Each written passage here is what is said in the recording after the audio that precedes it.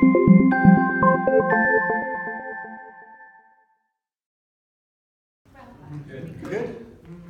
Y'all ready to be poked and prodded? Yeah, my name is Anthony. I'm with, our ministry is called Be the Gospel, Be the Good News. And basically we got the name because we realized Colossians 1:10 says we are to live a life worthy of our Lord, Jesus Christ. And that's actually our mission statement. And our vision is being the gospel any place, anytime, anywhere.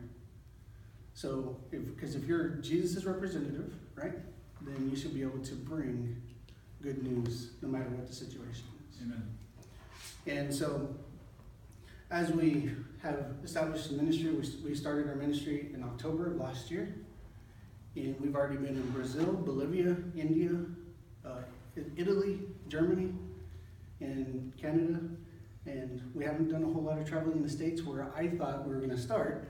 God had other plans. And so now you are actually our first location here in the United States. Awesome. Yeah, so it's a real treat, not just for you, but for us. Because I was like, God, I really want to reach the church in the States. I really want to, come and help awaken the church in the States. Because what I'm going to be sharing with you today are just simple fundamentals, just simple things about the nature and character of God that make all the difference in the world.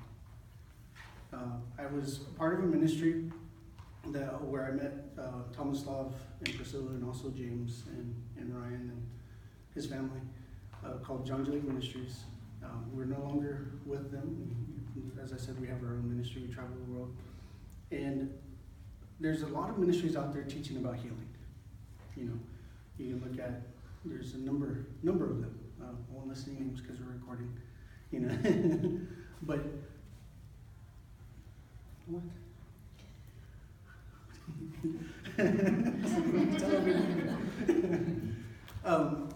But a lot of them, what they're teaching is what's always been taught about dominion and authority.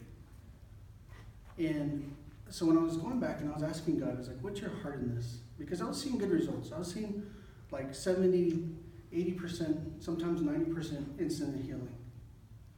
But seeing people walk away still, it weighs on you. Seeing a wheelchair being wheeled out, and you're like, God, I know Jesus, it says that Jesus healed them all. What's different? What am I not understanding? What am I not getting? Right? And so I went back from October to February, went back to the drawing board and spent a lot of time studying, a lot of time just looking into basically what God started showing me was just simple principles, simple things that have been completely mystified in religion and church today. And I was sharing one of those earlier, and that's the word faith. The word faith, all it means is trust. That's all it means. Trust. So every time you see the word faith in the New Testament, it just means trust. Because you go to the Old Testament, you don't find faith anywhere. But you find trust everywhere. Trust in the Lord your God. Put your trust in Him, right? Mm-hmm. Don't lean on your own understanding, but in all your ways, acknowledge Him. Trust Him. It keeps saying it over and over and over and over and over. So you see, all it is trusting God. So if you know that it's all about trusting God, you can see in Romans 4, when you read Romans 4, with that lens, that it was counted to Abraham as righteousness because he trusted God. See? So it's no longer mystical. It's no longer way out there, out of reach, or anything like that. It becomes very simple. So you just decide, God, I trust you. And it's amazing. It's amazing to see what God does with that little thing and blows it up, and you see so many wonderful things. So we don't just teach about healing, we teach about prophecy and the full counsel of God. Because sometimes when you're on the streets especially, and you walk up to somebody, they might not need healing. But a word of knowledge breaks down the walls, right? A word of prophecy breaks down the walls. It's like, oh, so you're having issues with your mom. How did you know that? And it's like, well, God told me that about you. Don't you think He cares? Oh, yes. Well, let's pray. And you see God just completely go straight to the heart of people and begin to changing them from the inside out. So what's the difference between then and now? Because now we've seen over 10 meetings where everybody in the meeting is healed. They leave completely healed, no matter what it is. If they're paralyzed, if they're blind, if they're deaf, if they had cerebral palsy, it doesn't matter. Because God is healer. Right? So I'm going to share with you some things today that God started teaching me about him and his nature. Because if we go to the New Testament and we look at everything Jesus taught his disciples, he never said, I'm going to teach you healing. I'm going to teach you how to prophesy. I'm going to teach you how to do any of these things. Right? What did he teach them? Do you know? What did he teach his disciples? To trust him. Believe. Gospel of the kingdom. To trust him, yes. He preached the gospel of the kingdom, yes he did. But with his disciples, it's very interesting. He only taught and trained them on the very nature of God. He kept telling them over and over, God is good. Well, you are good. No. Only he is good. Right? Isn't that what he said? He rebuked them for saying that? So he was telling them, God is good. If you ask God for bread, he's not going to give you a stone. If you ask him for fish, he's not going to give you a serpent. So he was pointing to them saying, look at God. Don't view him through a lens that he's partially good and partially evil. But look at him that he is completely good. Okay, because when you begin to see God that way, it destroys all the traditions of men, all the sacred cows, and everything else that hinder you from walking out your destiny in Christ. Right? Think about it. If you knew, if you just know that God has the best intentions for you, period. He doesn't think bad thoughts about you. He only thinks good thoughts about you. Right? We can go to Jeremiah 29:11. We can go to Psalms 139. This is how God thinks. This is his nature. It's not in his nature, it's not in his nature to think negativity. He's an ultimate optimist. Right? Because God is good. So what's happened in the church is in the church, we've adopted the philosophy of yin and yang. Right? In all good, there's a little bit of evil. In all evil, there's a little bit of good. Right? Well, God's teaching them something by them having a sickness. Well, if God's teaching them something by having a sickness, then he's being a respecter of persons, and we should all pray for sickness so we can all learn something. Right? If we follow that logic, then we should all pray for sickness so we can all learn what God's trying to teach them. But that's not God.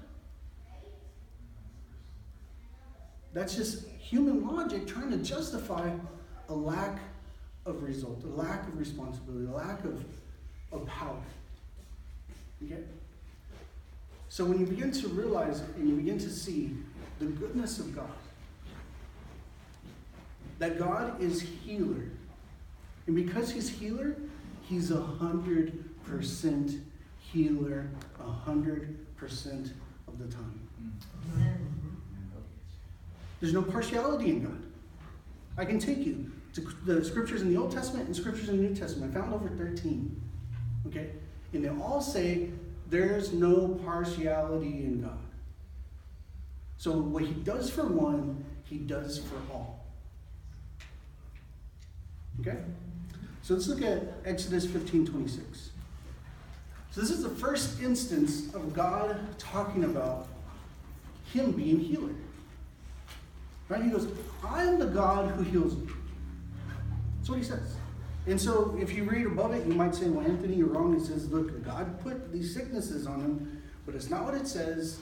If you talk to any scholar, they will tell you it doesn't say put, it says permit. Because they were in sin, he permitted the sickness to come upon them.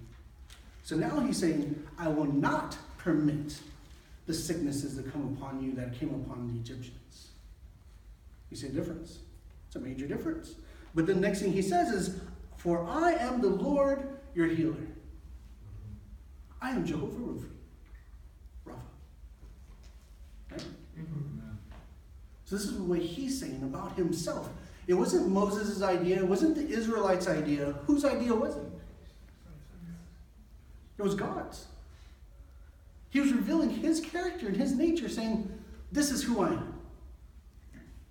And if we read, we can see Exodus 23:25. It says, and you shall serve the Lord your God, and he will bless your bread and your water, and I will take sickness away from among you. Now, this is something that's not taught in churches, but there should be no sick people in churches today. You know why? Because Jesus said himself, healing is the children's bread. Divine health is the children's bread. Interesting, huh? So you begin to realize the devil's been lying to us so long. We've been believing his lies for so long. We allow him to rob us openly. Okay? So let's continue on. And we can see it all through the Old Testament. Deuteronomy 7:15, Psalms 103, 1-5. And it says in verse 3, who forgives all your iniquities, who heals all your diseases. So we see over and over, and I can go through the Old Testament, I can pull out over 50 scriptures saying that God heals. Right? And then we get to the New Testament, because I'm like, okay, how does it apply to us today? Because it says we have a better covenant with better promises through Christ Jesus. Right? You know what I'm talking about? Yes? Yeah. Okay, following me? I want to make sure you're following me. And so I found this manual I'm putting together. I'm going to be releasing it for free online. And you can see, I found over 20 scriptures where it says Jesus healed them all. He healed them all. He healed them all. He healed them all. And then you see Acts 10:38. It says how God anointed Jesus of Nazareth with the Holy Spirit and power, and he went about doing good and healing all who were oppressed of the devil. Right? He healed them all. When he sent out his disciples, did he say, go try to heal the sick? Did he? No. He said, heal the sick. So what was their understanding when they went out? They had the power given to them. They had the authority to do so. Okay, that's what has been taught, but that's not actually what it says. And we'll get into that in a second. So you see, the word, did you know there's 5 words for power in the New Testament? What are they? 5 words for power. You mentioned 2. You mentioned dunamis and exousia. The only 2 words people talk about in church today. But there's 5 in the New Testament. So exousia means a right to rule, authority, right? You have the authority to rule over an area. Okay? Dunamis, we'll come back to in a second. The third one is energia, raw energy, electricity, power, right? So you would think that would be what's talking about in Acts 1:8. It's not it. It's the word dunamis. The fourth one is called ischus. Ischus means an overcoming power, an overcoming force. So if like my brother and I, we sit here and we arm wrestle, he'd probably beat me, right? So he would have an overcoming force, an overcoming might, right? So he would have the ischus over me. You see it? Mm-hmm. Okay. So the fifth one is called kratos. Kratos. And you can find all of these in Ephesians 1:19-22. Right? So kratos is the power of dominion. Oh, no wonder nobody brings that one up.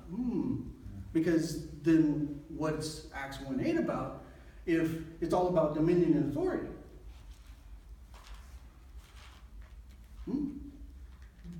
So what does dunamis mean? Dunamis means an inherent power by virtue of a thing or a person's nature. So what does that mean? That means because of my nature, I do these things. So look at what it's saying about God. It says you will receive dunamis when the Holy Spirit comes upon you. So what's the importance of being to be witnesses of Jesus Christ, right? So what makes you a witness? Is it the power or is it the Holy Spirit? It's the Holy Spirit. It's not the power.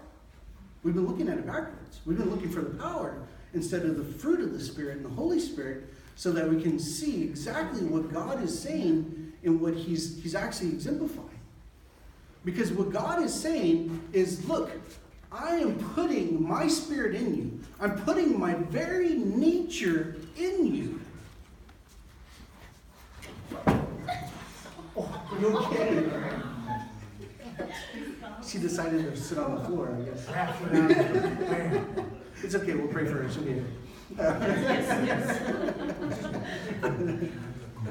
But if you look at what Jesus is doing, what God did through Acts 1:8 is He put His Holy Spirit in us, and 2 Peter 1:4, look it up. It says, by His great and precious promises, He made us partakers of a divine nature. So when you begin to look at this, what I'm painting a picture for you. I'm getting to the point. So if we go to 1 John 1, verse 5, chapter 1, verse 5, it says, this has been our testimony from the beginning, that God is light, and in Him dwells no darkness. No darkness at all in Him. He's 100%. Right? This is amazing, because if you really understand that, when the sun comes up, can any darkness stick around? No, it can't. Does it have to struggle and strive and use dominion and authority over darkness? No. Why does it have dominion and authority? Because it's light. It is being true to its nature. You see this? So it's being true to its nature. So God, who is healer 100% of the time, He comes and puts His nature in us. He lives in us. He abides in us. We are in Him. He's in us. Right? 1 Corinthians 6:17 says we become joined as one to the Lord. It says, he who is... I'm like missing a quote right here. He who is joined to the Lord has become one spirit with the Lord. That's what it says. Okay? And then it explains 1 John 4:17. Right? As He is, so are we on this world. In this world, today. Not in the future, today. It doesn't say as He was, it says as He is. Right? So it's in His glorified state, which we can read in Ephesians 1:19. It says that Jesus is at the right hand of the Father. Right? And then Ephesians 2:6 says we are with Jesus seated at the right hand of the Father. And you begin to see, okay, there's something here. So what we've been taught and the lies and everything that we believed is when God moves inside of us, we taint God. Right? Think about it. Well, it's because, you're not perfect. You have flaws. You're going to make mistakes. And we focus on the wrong thing instead of focus on the very nature of God, who is Jesus Christ. How do I know that? Hebrews 1:3 says Jesus is the exact imprint of God's nature. Yes. The exact imprint, not a copy. The exact imprint of His nature. So the fullness of His nature abides in Christ Jesus, who now lives in you, lives in me. So it's no longer I'm trying to come over here and heal a person and force healing out of me because I desire it more than God does. Come on, let's be real. This is God's desire to heal. It's God's desire. So you have to remove your soul out of the way. What am I talking about? I'm talking about you thinking you have to pray a certain way, that you have to raise your voice, you have to lower your voice, you have to do certain things to make something happen because it's not you. It's the nature of God in you. Amen. It's very simple. So it's this understanding that we walked into hospitals in India and emptied the hospitals 3 days in a row. Everybody gone. So when we went back the next day, I have pictures. I can show you. I can tell you every single story. It sticks out in your mind. As soon as it's a picture, I can tell you exactly what happened, what the person was healed of, and they were released the next day. And then they would bring in a whole new, fresh crop of people for us to pray for. Right? So we go in, we lay hands on them, they get completely healed.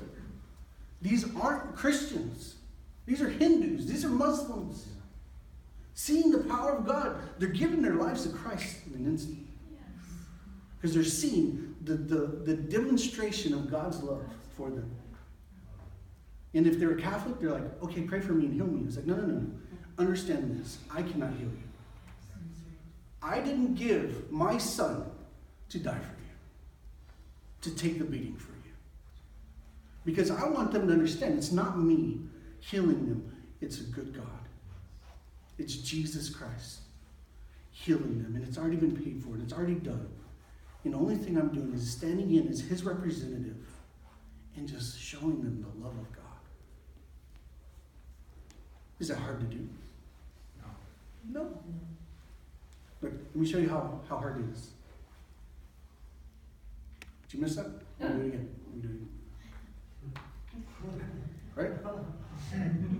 It's very easy. It's very simple. But because we've been taught, well, you have to make sure you pray the right thing.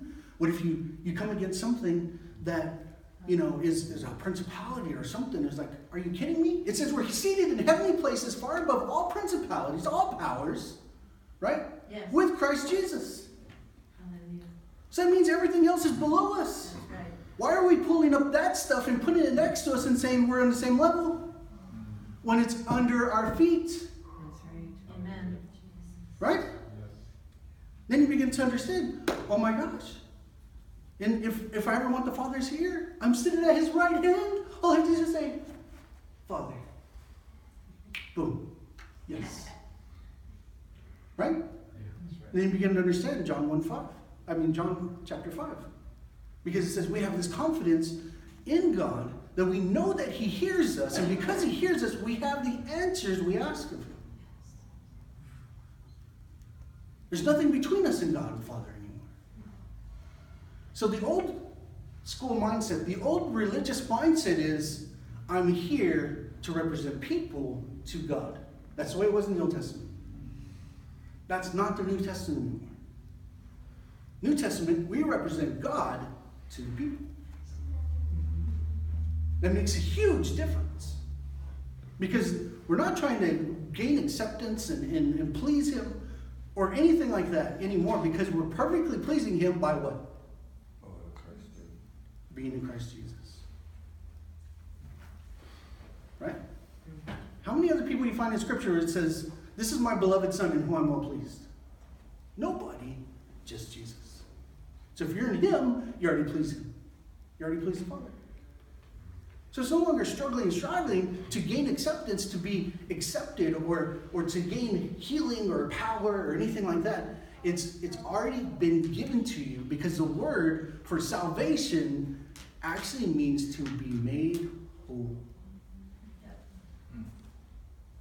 And this is why, like Leonard Ravenhill and all these other guys, they say, well, what are you saved from? You say you're saved from, what are you saved from drugs? You're saved from pornography? You're saved from this? What are you saved from? Everything. All the above. Right? So when you realize exactly that God has made you whole, you're not lacking anything, and it's out of the abundance of his love, it's out of the abundance of his character abiding in us, shed abroad in our hearts. With that overflow, we begin to love others. Right? So you see, this changes everything. I can tell you, it changed it all for me. Because I had some failures. Even though I was seeing 70s to 90% healing, I still had failures.